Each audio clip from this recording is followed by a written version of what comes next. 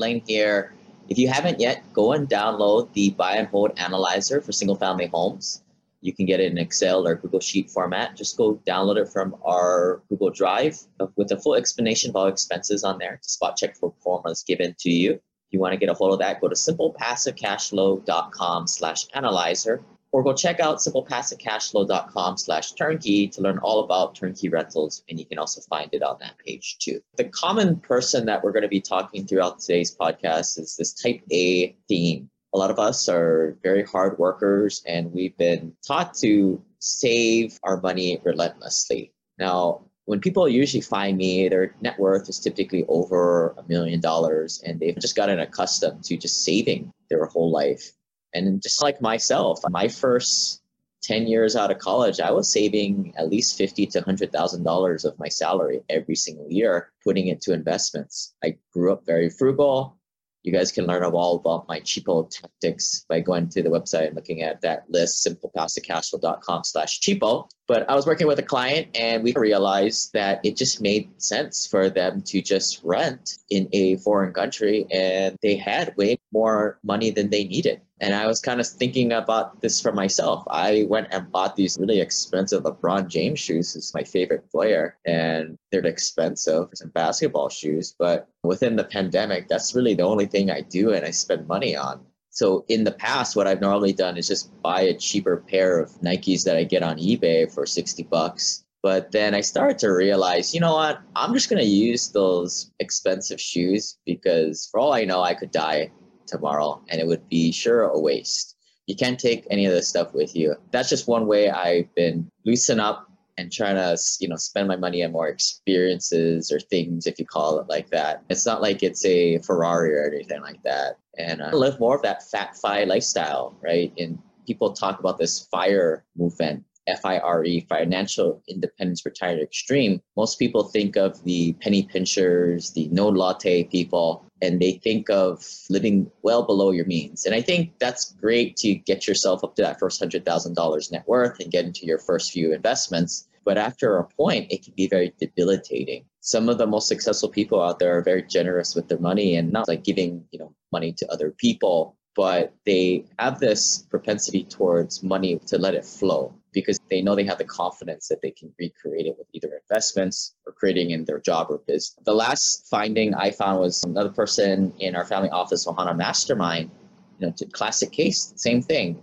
big saver, able to save $40,000 to $60,000 a year. And I say, loosen up a little bit. And I tell them I have the same problem, right? There are things that I probably should buy that I don't because I still live with the same mentality. Do the math. I think a lot of us will be financially free in 5 to 10 years. And it would be a shame if something happened to us and we had less than 2 years to live. I think when you start to invest alternatively with all these great wealth building strategies, you compress that time length to get to that end goal so much quicker that it may not make sense to white knuckle your way there, save to the extreme, but loosen up because you're going to get there quicker than most people. If you haven't yet, make sure you sign up for the Huido Pipeline Club. The Huido Pipeline Club is a free investor club where I filter investments and underwrite the numbers and partners myself. Unlike other investor listing groups out there, you guys get to know me. We do that onboarding call. To learn more, go to simplepassivecashflow.com/club and enjoy the show. This one's going to be good for you type A personalities out there. This is a story about a dude named Lane. He moved to the mainland and bought one place to stay. And then one day he went, tried to rent them out. And then he became one real investor man. Hey, Simple Passive Cash Flow listeners. We are going to have Robert Altris, the founder of Whisper, a mindfulness organization that provides coaching strategies and tools and techniques to help private clients in their businesses. A great book coming out here soon, Never Enough Itis. And we're going to be talking about this because a lot of the listeners are very type A personality. I consider myself a type A, but I can be lazy sometimes too. Thought it would be a break from the normal topic material of real estate. Robert's also in real estate development too, but I think there'd be a lot to glean from this interview. But yeah, welcome, Robert. Thank you. I appreciate it. Thank you for making the time to having me on. So explain this term of never enough itis. Yeah, so the book came about actually as self-therapy. I sold a big part of my business in 2015, and I found myself having everything accomplished, which I thought was going to make me happy, and yet I felt something was missing. I had a restlessness and emptiness about me, and that kind of prompted me on a more like a spiritual search. What else is there to life than just making money? And that's ultimately culminated in writing this book, which when I was going through some personal trauma and I also had some financial setbacks, I had a hurricane that wiped out a business.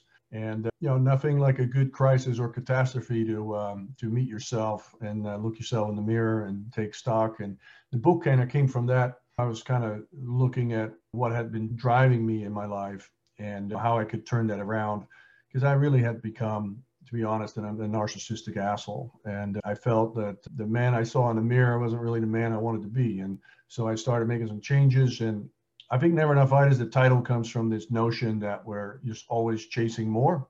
And it comes from this sense that we're not enough. And we forget to look at all the beautiful things that we have in life already. We don't live in the present moment. We're always debating the past, and we're peering into the future, and we're just on this carousel and forget to live life. And I think if you're able to stop and ponder and think if you're a narcissist, you probably aren't. You probably have a little bit of self-awareness there. But I think that's something a lot of people that are listening, as their net worth grows, 500,000, million, 2 million, 4 million and above, they start to get to this idea they're just constantly going after the next thing.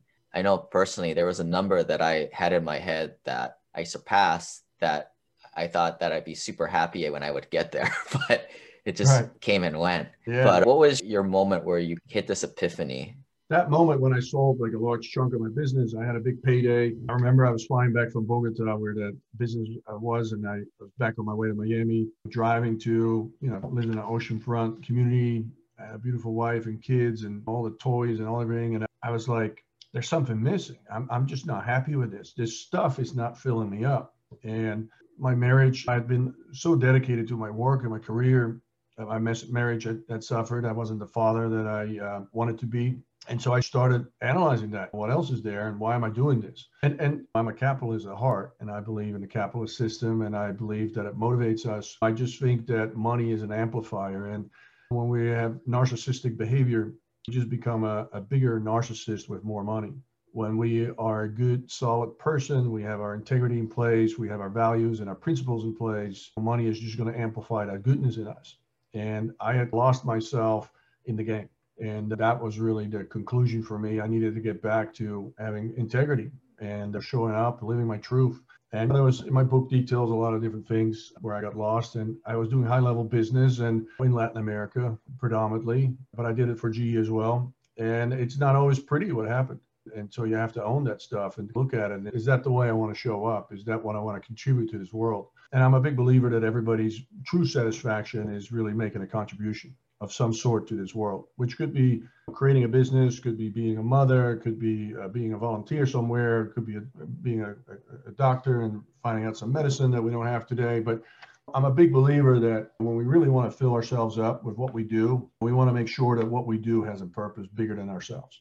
And that can be translated into anything, really. It's not limited what that looks like. And a listener is listening right now, and they're like, all right, I want to make a change. I don't want to be forced to make a change. It seems like most people, they need to have some kind of thing to happen to them. But what are some things that they can ponder or changes made so that they can proactively make a change for a little bit of the better? Yeah. And you're absolutely right. We tend to learn, humanity, right? Learns through crisis and catastrophe. That's where we wake up and, holy crap, I need to do something about it. And that could be a major illness, could be a divorce, could be financial losses or whatever. That tends to wake us up and do something. But we don't have to learn it that way. We can obviously take a look under the hood. And I think what I always tell people is the first thing you need to do is get a North Star. And your North Star is the spiritual vision for your life. And that's not necessarily a whole roadmap of everything you're going to do.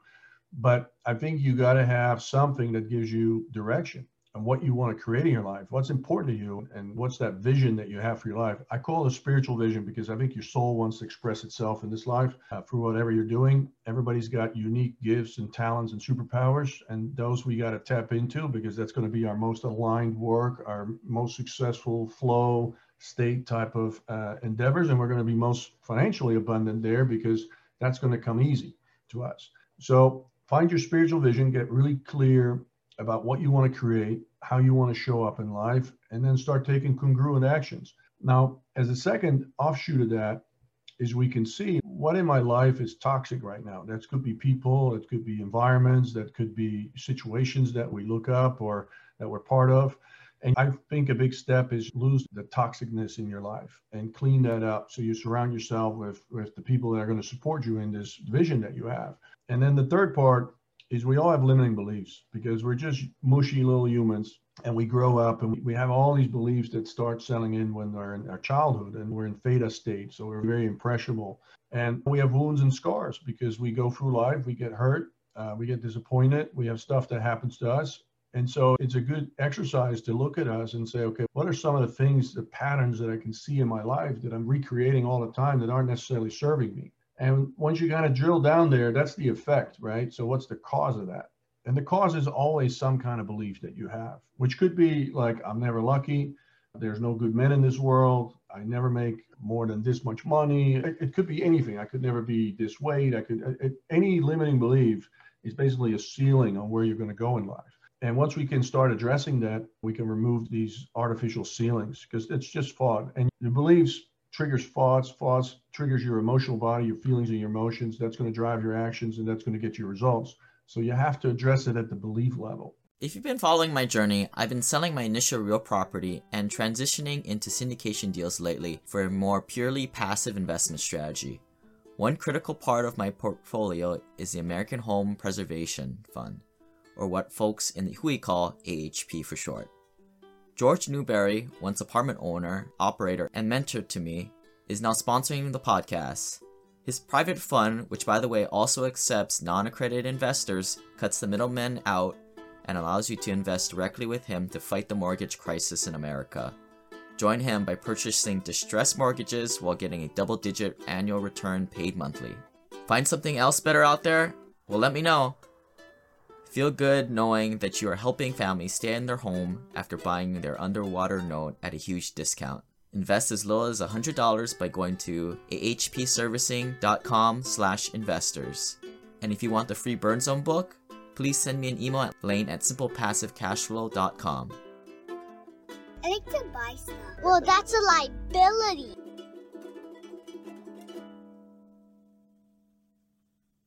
Yeah, there was a guy that we had on the podcast, my buddy Chris Rush. I actually haven't seen the guy in a couple of years.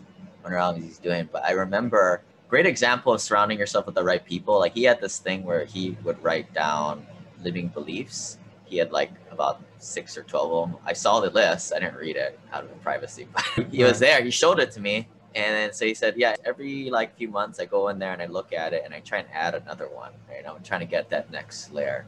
Yeah. And then I'm trying to work on one of those limiting beliefs. I thought that was a pretty good tactic. Yeah.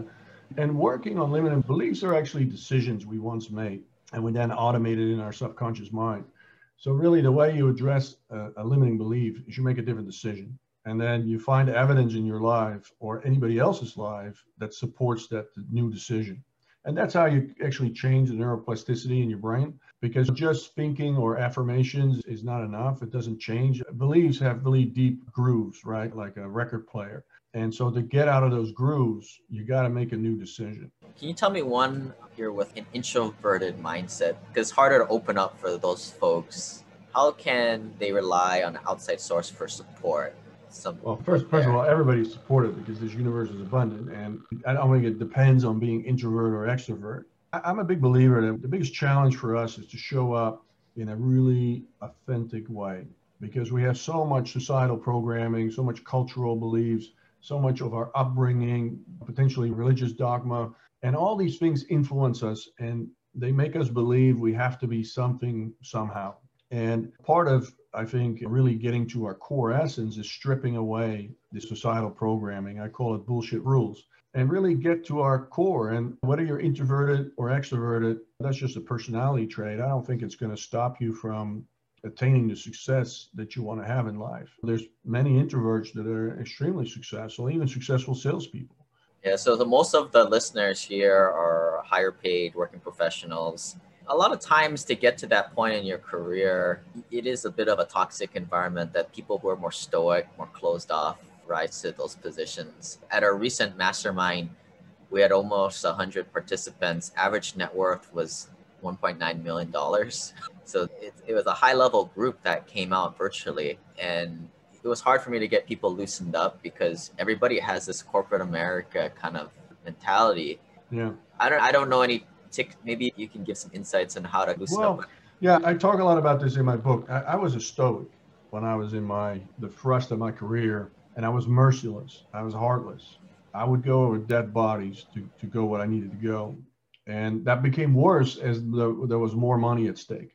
And so much so I shut my wife out. I was very unexpressed in that sense. And there's a lot of work around the masculine and the feminine energies that we each have. And the heart is the citadel of the feminine energy. And it's really where we feel. It's also where we're vulnerable. And when we open up the vulnerability, we want to be heart-centered. We have to open up our heart. We have to share. And that's not something that men, especially in our culture, are encouraged to do, because from a very young age, we're little boys, like boys don't cry, you're tough, you got to be fearless, you swallow all these emotions and feelings. So it doesn't surprise me in this corporate environment and the type of audience that you have that people feel like you can't really share that side of you.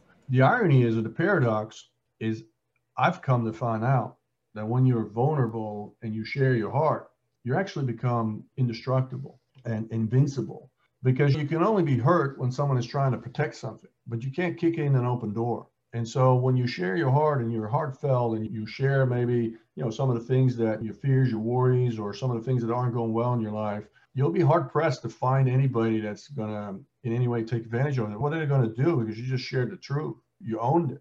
It's actually when we hide it and we try to paint this picture on the outside, this kind of, we live by our social media accounts and by our LinkedIn profiles, and we want to look at this perfect, smart, and successful. There's a lot of vulnerability actually in that, because now we're very vulnerable, because we're not like that. None of us are perfect. We screw up all the time. We make mistakes. Things don't go. We have fights with our spouse or our friends or family members. I mean, life is messy.